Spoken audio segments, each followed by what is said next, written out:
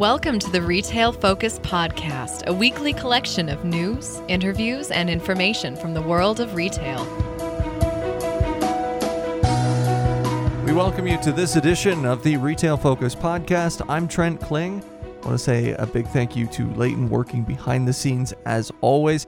Coming up on this week's episode, we'll be joined by Lupin Skelly. Lupin is Deloitte's retail, wholesale, and distribution research leader. She will be discussing their 2023 retail outlook, but more importantly, they canvassed many retail executives, and so she'll talk a little bit as to what these retail executives are looking forward to over the next year. And we'll also talk about the fact that, retailers say that supply chain isn't quite as big of an issue in 2023, yet 7 of 10 retail leaders maybe not as confident handling supply chain challenges in the coming year ahead. In news, we'll discuss Sam's Club's recent release of future plans.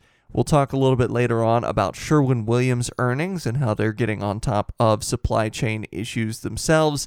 And we'll talk about eggs as well and how the dynamics of eggs may impact the grocery industry over the next 6 months. A quick reminder that you can check us out on social media at Retail Podcast on both Instagram and Twitter. So let's jump right back into it as Sam's Club finally shifts back into expansion mode, or at least reveals plans to shift back into expansion mode as they announce plans for new locations throughout the United States.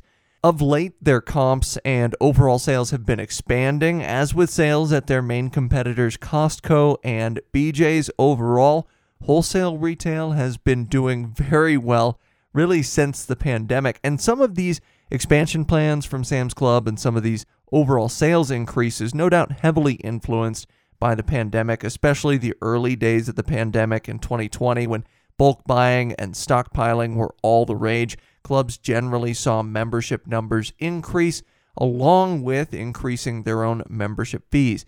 Sam's sales numbers for their part have continued to tick upwards in the years following 2020, as well as with Costco and BJ's. And as an example, in Sam's most recent quarter, which would be their third quarter of fiscal year 2023, they boasted 10% comp increases on top of 13.9% comp increases in the year prior. Both of these figures not only outpaced inflation, but also outpaced the flagship Walmart branded stores as a whole. And it wasn't that long ago where Sam's Club comps consistently trailed those at Walmart, and that led to closures in the late 2010s, which kind of brings us into this cycle of expansion. But in order to look at the expansion, I wanted to take a further look at some of these closures. Some of you may not have been aware of these wholesale closures. Some of you might have forgotten just how big of a deal these closures were. And Sam's had been whittling down locations over time, but the largest slew of closures happened fairly suddenly in 2018.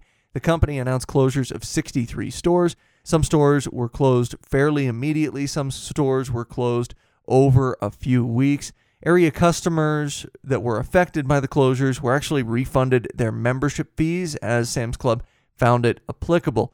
The closures saw Sam's Club pull out of some pretty significant markets. You'll recall they kind of waved the white flag versus Costco in Seattle. That's a pretty good example of them pulling out of some bigger markets. They pulled out of certain locations in the Chicago suburbs, certain locations in Indianapolis as well. Leighton and I discussed this on the show at the time, but there were closures in growing areas too. And looking back, it's interesting to see how they shut down stores in particular markets in Arizona, just as an example, like Casa Grande and Prescott Valley. Those areas, since those Sam's Club closures, have seen large growth since. And the Casa Grande store, by the way, I just went by there, about 3 weeks ago. That store is still vacant. The real estate is still vacant. Sam's was able to repurpose some of the stores to e-commerce fulfillment centers for Walmart as a whole. There were about 12 stores that were repurposed in such a way. Others remain vacant even today. And although it closed just prior to the 2018 slew of closures, there was a location nearest me on the highest traffic street in the city where I live. They couldn't find a retail tenant, and it was eventually turned into a warehouse over the last year, so vacant for several years. And this is all important because keep in mind Walmart and Sam's Club, they own and operate a lot of their own real estate. So very important to note that ultimately having these locations empty was a bit of a money pit for the company. It's easy, of course, to look back and be critical because we know now that closing these stores was likely an aggregate loss for Walmart, not only because of the real estate implications, but also because at the time of the closures, the pandemic was right around the corner. And you could see that these locations, had they stayed open through the pandemic, at least some of them, would have provided an ultimate benefit to the bottom line of Walmart as a company. But Sam's Club, when you look at the business at the time through the lens of 2018, they were fairly stagnant. Walmart wanted to focus on a trimmed down core of stores, and there were some leadership changes at Sam's Club as well. So all of that brings us to today. They've got a remaining 600 or so stores, and Sam's in the interim has focused on renovations to change in-store layout and appearance, most notably making the stores brighter and more open. If we're being fair to Walmart, this was likely a slight contributing factor in their rising sales over the past 2 years. It would be easy to just look at the pandemic and say, well, it's because of the pandemic that they saw rising sales, but Walmart and Sam's Club have invested heavily into their existing locations and some renovations to make it feel a little bit more friendly to customers. If you were in a Sam's Club prior to 2018 versus being in a Sam's Club, let's say this month, you'll notice that most locations look fairly different. There's a bit of a rebrand going on, not only with their logo, but also with the store look as well. And now that Walmart and Sam's Club feel as though they've gotten on top of the situation in their existing store base, this past week they announced their store opening plan. Starting in 2024, Sam's Club will open 30 new stores in the U.S. throughout the next few years. The timeline wasn't specific, but in a press release, the company said specifically that these openings are motivated by, and I quote, historic comparable sales growth and a record rise in membership over the last 2 years. And this is where you might have a bit of a division between the cynic and the optimist. The cynic might cite this as an example of a retailer being overly reactionary to short-term trends, both in the late 2010s as they closed those stores, and now as they plan to open the stores as a result of high sales due to, in part, a pandemic. Now, the optimist might instead see a retailer simply adjusting to rapidly changing circumstances and then circling back into growth mode to keep up with competition. Too often, people criticize retailers for not keeping up with rapidly changing times. Usually, this pertains to technology, but in terms of brick and mortar growth, you can certainly see where Sam's Club maybe views the writing on the wall, sees increased sales throughout the country in their clubs, and sees white space, legitimate white space, for these 30 additional locations. It's worth noting also that in the span from 2018 to 2023, the likes of Costco and BJ's both grew at a steady rate. BJ's in particular used proceeds from their IPO to shift into more physical expansion than what they had seen in prior years. And Sam's, during this time, they stuck right around that 600 store mark. So again, a definite change in plan for them versus the prior 5 years, and one of the reasons why it's important to note it on the podcast. Now, the new stores, Sam's Club said, will be around 160,000 square feet on average. This would put them about 20,000 square feet larger than the existing Sam's Club location, and it continues an overall macro trend of retail stores being built larger, after we saw a retail-wide pullback on this trend a few years ago. And, it's not just Sam's Club that cycles in and out of closings and openings. Other retailers do the same thing and do the same thing with other concepts. We use Hy-Vee as a big example of the larger versus smaller stores.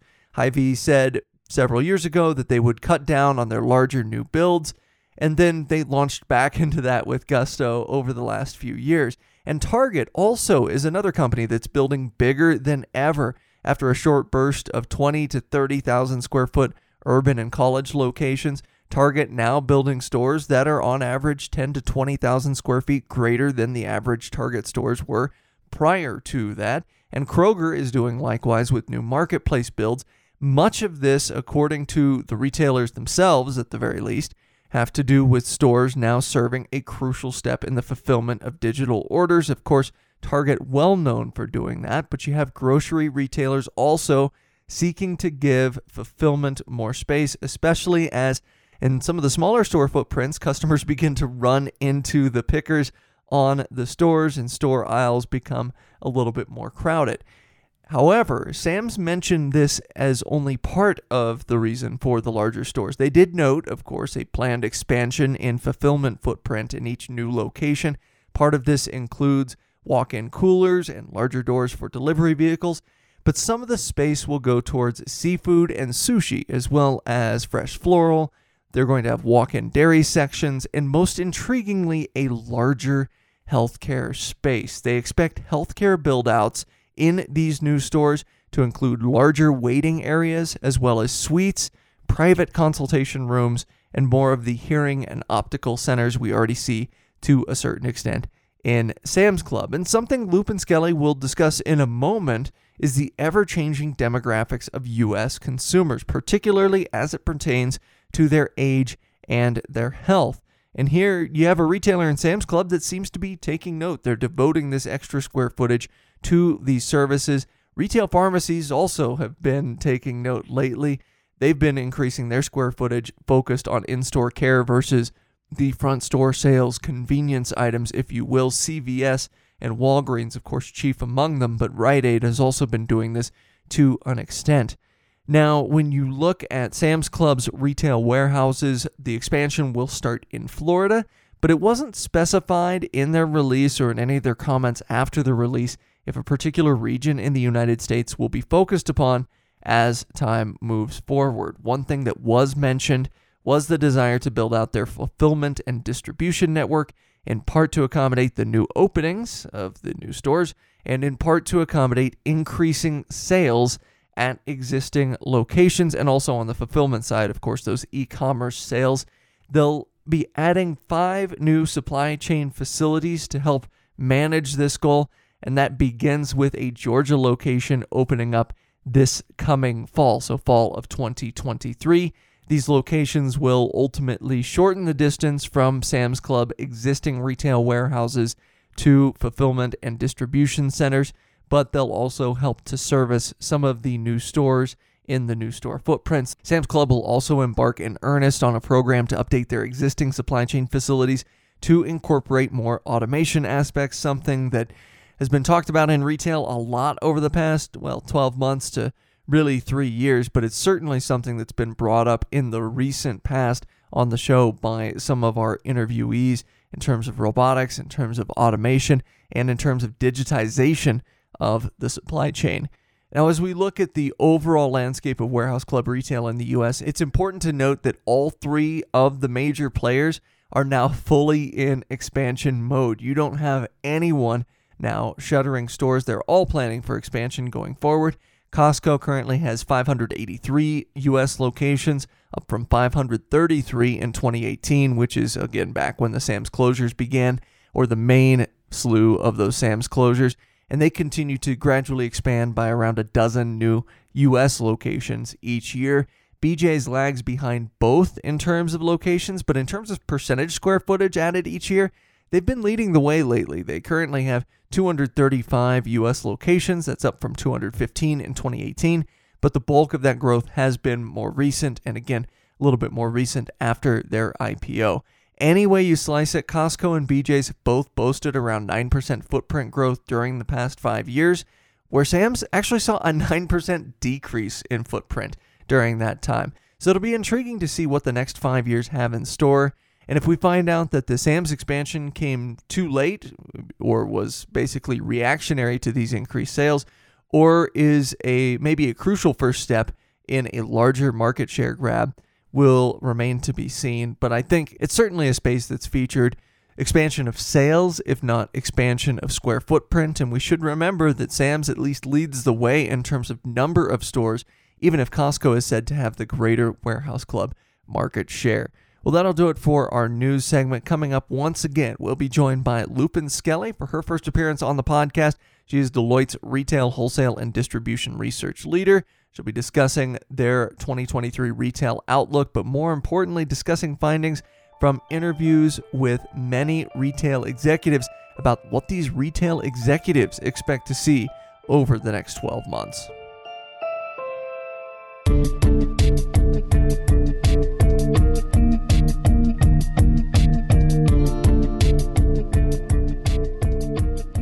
While we've looked at trends on a micro basis for 2023, things like shifting consumer habits and changing spend by retailers as regards marketing, we wanted to take a step back today and look at the big picture for the year ahead.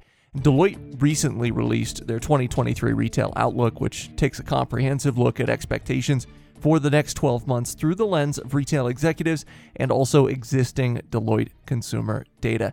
And here to discuss the report, we welcome Lupin Skelly, Deloitte's Retail, Wholesale, and Distribution Research Leader. Lupin, welcome to the show.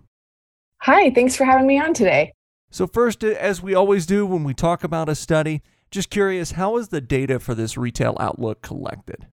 Sure. So we do a survey of 50 retail executives, and we target larger companies. So we're shooting for $10 billion or more. And we conduct the surveys at the end of October and kind of into November. And really what we're focusing on is just getting their ideas about how they're preparing for the year, where they're planning to make the biggest investments, and how they're thinking about the consumer.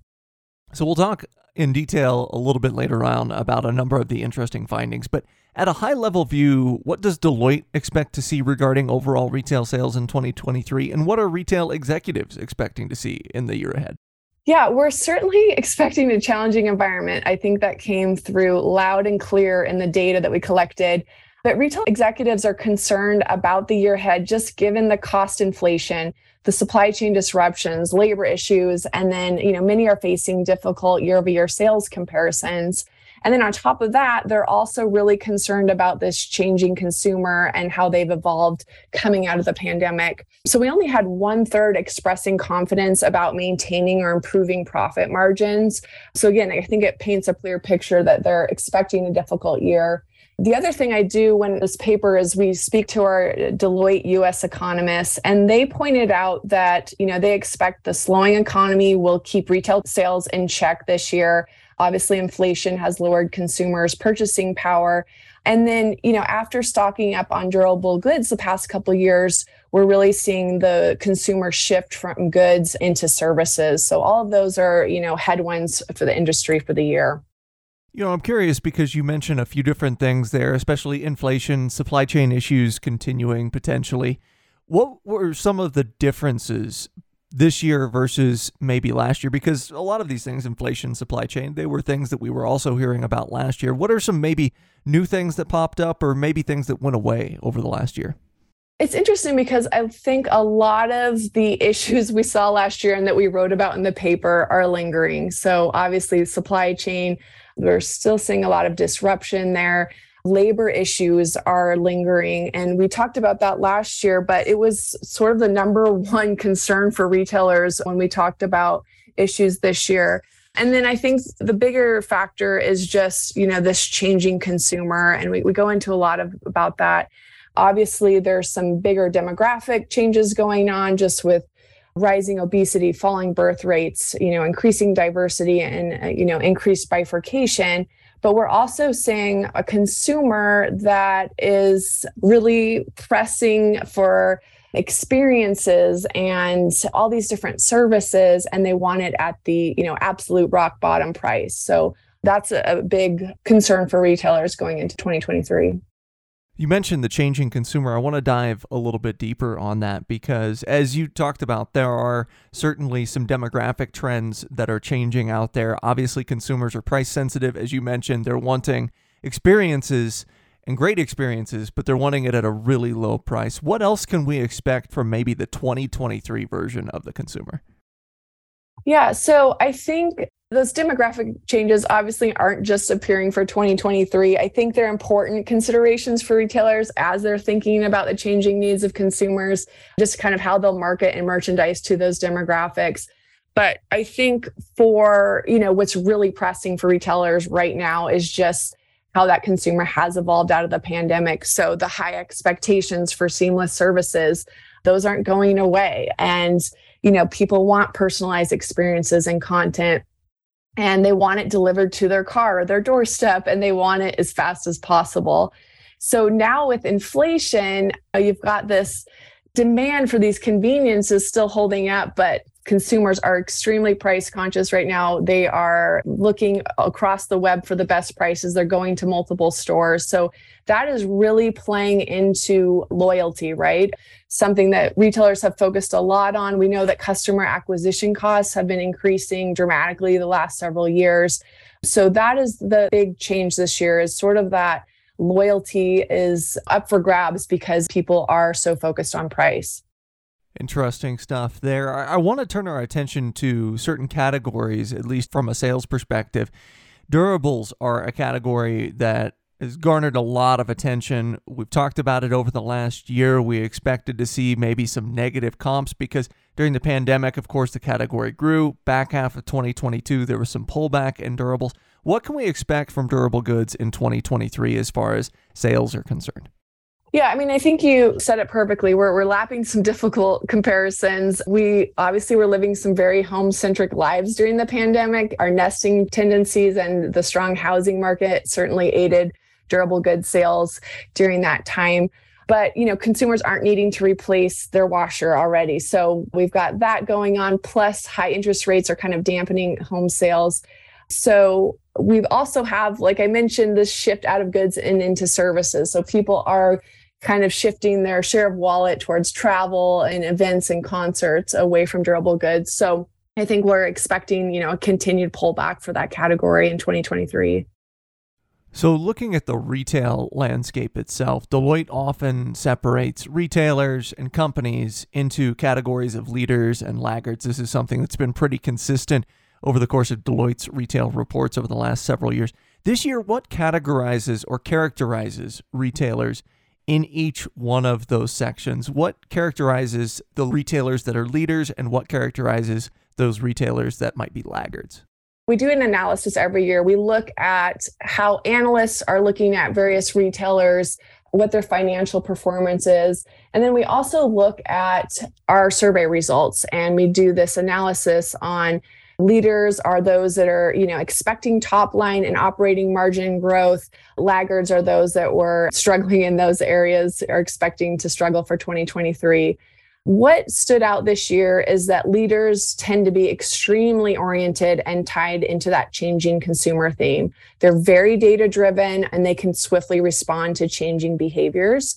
And where we're seeing them prioritize investments this year is in marketing and merchandising. And they're also making significant investments in omni-channel capabilities, digital transformation, and supply chain.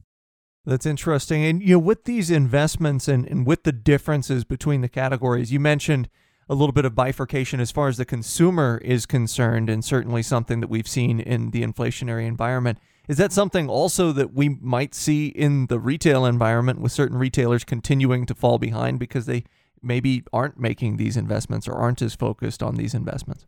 Yeah, I think that's a great question. And, at the beginning of the pandemic, we lost a lot of retailers, right? A lot went under.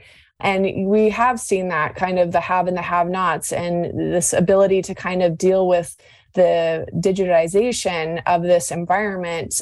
It's very difficult. It's rapidly changing. I think it's been an extremely condensed business cycle of rapid change, and not everyone is sort of situated to deal with that. So I think it's something that we'll keep an eye on, this bifurcation, and, we might lose more retailers going forward that can't keep up there. So I want to track back to something you talked about when we kind of asked about the overall macro view and the macro outlook from these retail executives. And it's interesting, the last couple of quarters of 2022, we didn't see as much talk from retail executives about supply chain, about how that was impacting their business. But then in this outlook, only 3 of 10 retail leaders you surveyed were confident in handling upcoming supply chain disruptions. So not a lot of confidence out there regarding supply chain. I'm curious, around what topics could we expect to see this supply chain conversation continue into the year? And what are retailers most worried about when it comes to supply chain? So, I think what we found is there's a lot of lingering issues. And I agree, you're not hearing about it as much, but they're still in the background. We had 8 in 10 executives say they plan to make moderate or major investments in supply chain. So I think that's very telling. We expect a lot of conversations around continued disruptions from the pandemic, but also geopolitical conflicts, climate change, all of those are kind of reigniting that conversation around diversifying suppliers and nearshoring supply chains. We discussed that last year in our outlook, but I think these topics are still, really top of mind. The second topic I think you'll hear a lot about is just how to make last mile profitable. This isn't a new topic, but I think what you're seeing is in this inflationary environment, it's becoming a lot more critical to kind of address these last mile issues. We talked about, just the digital preferences accelerating during the pandemic. These preferences are sticking. So retailers really have to address this in the coming year.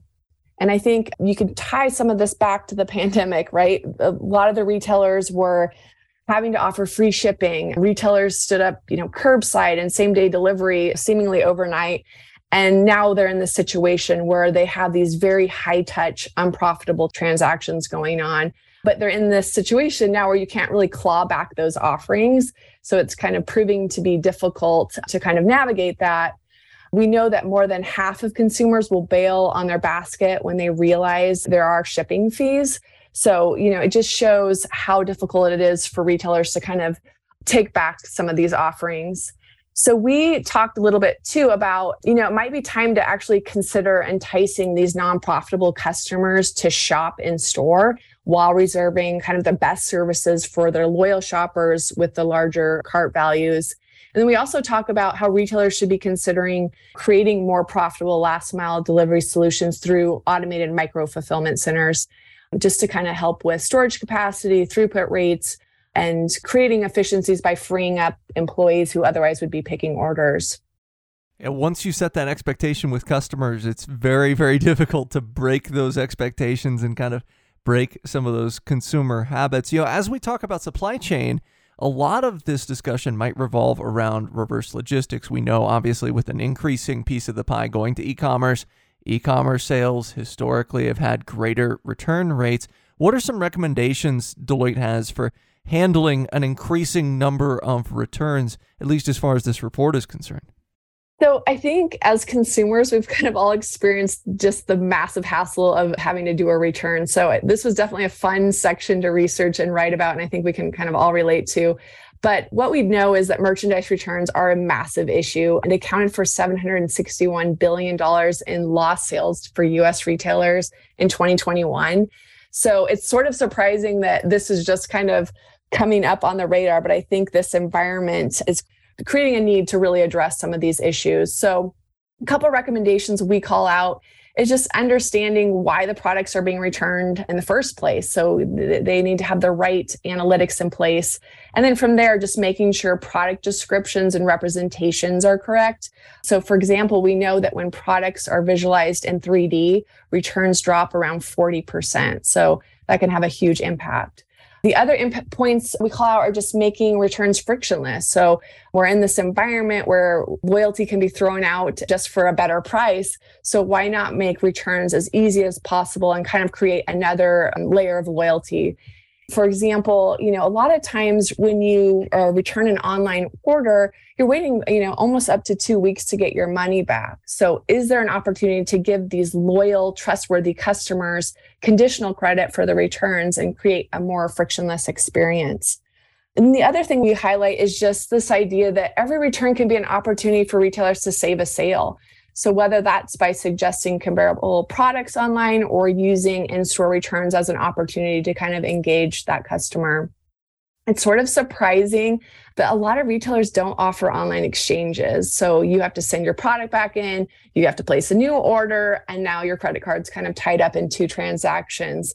So building out these capabilities to suggest and offer a different size, color, that potential for conditional credit gives a retailer an opportunity to avoid a lost sale. And then the final thing we looked at were return bars. And these are stores that pack and ship returns for partnering retailers. And there is an opportunity to kind of drive additional store traffic and expand the footprint of their client base, which is ideal situation during inflationary times.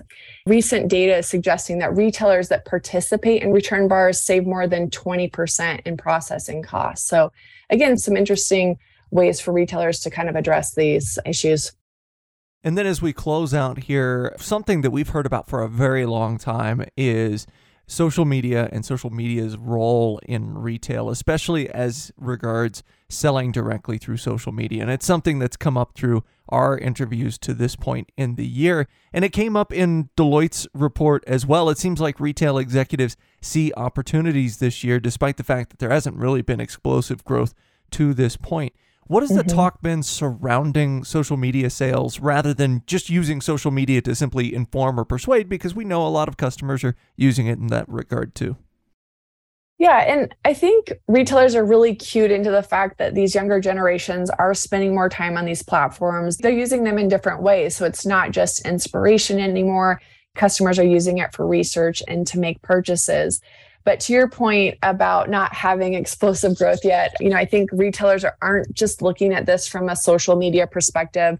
They're kind of making these investments as a much broader digital social selling play, preparing for that future. So they're just seeing a lot of opportunities with gaming, shoppable content, and even like social secondhand marketplaces.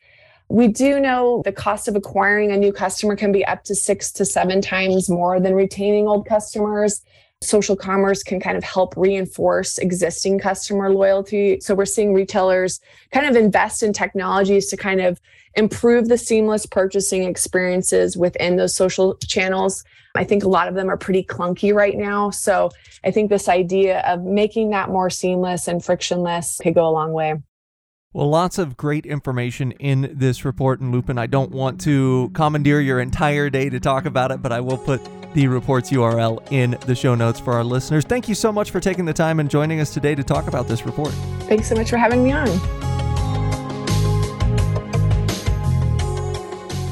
As always, we may have a position in or against companies we discuss on the podcast. Do not invest in stocks solely on the input of the podcast hosts.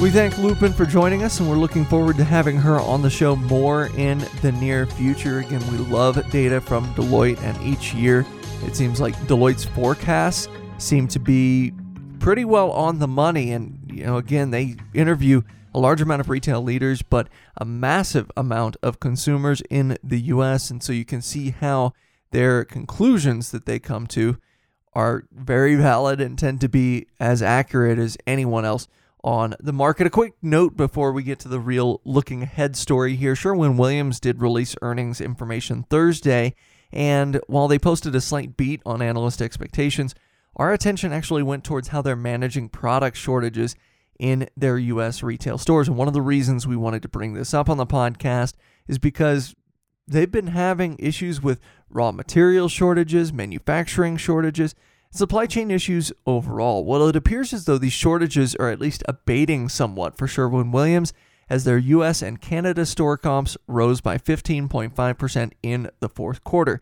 Granted, that's against a rise of just 1% in the prior year's quarter, but their stores enjoyed higher sales volumes in the fourth quarter despite an increase in selling prices due to increased raw material costs. So what we're seeing at many retailers is the volume is remaining roughly the same or even decreasing as they're having to increase prices due to basically macro level inflation. And with Sherwin-Williams, that's not the case. They're actually moving more paint, more supplies, more of everything out of their retail stores despite increasing those selling prices.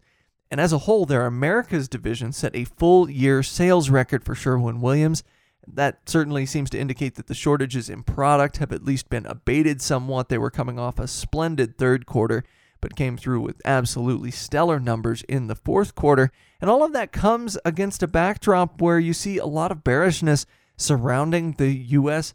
housing market. And while Sherwin-Williams was bullish themselves as far as stock level increases and happy that they were able to get on top of supply chain issues in the latter half of this past year, they themselves were a bit more measured in their own outlook. They do expect sales growth in the first quarter of 2023, partially because they're lapping not so great comps, but they do see potentially some pullback as the year progresses and as the U.S. housing market softens. They see both new builds and purchases in terms of homes reducing as a result of rate hikes. For their full year, they project sales to be flat to down mid-single digits, but not all is bad news for Sherwin-Williams and the home improvement sector as a whole. One of the most notable takeaways from this earnings call is that Sherwin-Williams actually expects raw material costs and input costs to decrease by a single-digit percentage. So while there will be pressure from a reduced housing market on the macro level, and of course that's something that they and other home improvement retailers serve, this news that raw material costs and input costs will be going down, that's going to be welcome news, not only for Sherwin-Williams, but other segment retailers who still expect to see staffing costs and occupancy costs to rise somewhat in the year ahead. But the fact that they might get a bit of a break in terms of materials costs could mean everything if the sector is expecting to see any kind of a drop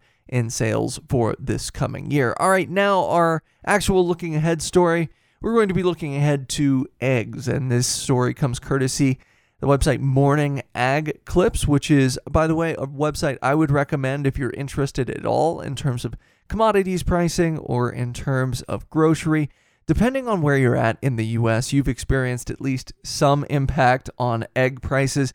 Where I'm at, for example, a typical 12-pack of large white grade A eggs retails for $7 to $8, and this is significantly lower in other markets throughout the country, I understand. For example, in the Midwest recently, when I was traveling through for various occupational reasons, this price was closer to $3 to $4 a dozen, to the point where I actually smuggled some eggs back to my home state because of the cost difference. But via Rodney Holcomb, who's a food economist at Oklahoma State, egg prices have more than doubled in a span of a few months, and they now average $4 per dozen nationwide. He said basically the curve goes straight up. There's been some question as to how quickly, though, egg prices will decline after they spiked during massive demand during the holiday season. A lot was made of the fact that typically there's more demand for eggs during the holiday season, and also a case of avian influenza. Holcomb said that this is only part of the issue. Rising prices for other protein in the past 2 years led to a glut of consumers seeking out eggs for their protein, and as a result, habits kind of stuck. So it was in essence a perfect storm between holiday demand, between avian influenza, and between developed consumer habits where they were relying on eggs for a significant amount of their protein intake. But this is a looking ahead story, so we're not looking at the past few months. Where are egg prices going for supermarkets? Well, Holcomb noted that despite ongoing recovery from avian flu outbreaks, there are other macro factors that might mean egg prices may be slow to abate. For one, he said that hens obviously can take up to several months to reach laying age. Anyone that's familiar with chickens or hens know that a lot of the time you can raise a broiler chicken for, say, meat within the span of 6 weeks or so. But if you're looking for egg layers, they can take several months, at least as far as to produce the appropriate size egg for grocers and not just pullet eggs. Also, there was another recent fuel price spike and feed costs are going up. So those two factors also might mean that it will take some time for egg prices to reduce. And as such, his belief, as well as the belief of other ag economists, is that elevated egg prices will actually stick around through at least the second quarter of 2023. The big question going forward is how will grocers handle this? We've seen continued increases in prices to the consumer, of course, but at some point demand will wane and customers will shift to other proteins or protein alternatives. Additionally, we know that retailers sometimes use eggs as a loss leader around Easter, which is right around the corner. If prices are indeed to remain higher by this time, will grocers make a move maybe and continue to use eggs as a loss leader? Or will they keep prices elevated, potentially capitalizing on greater year-over-year margins in the process, even as supply increases? Everyone we've talked to has said customers are extremely price conscious in 2023.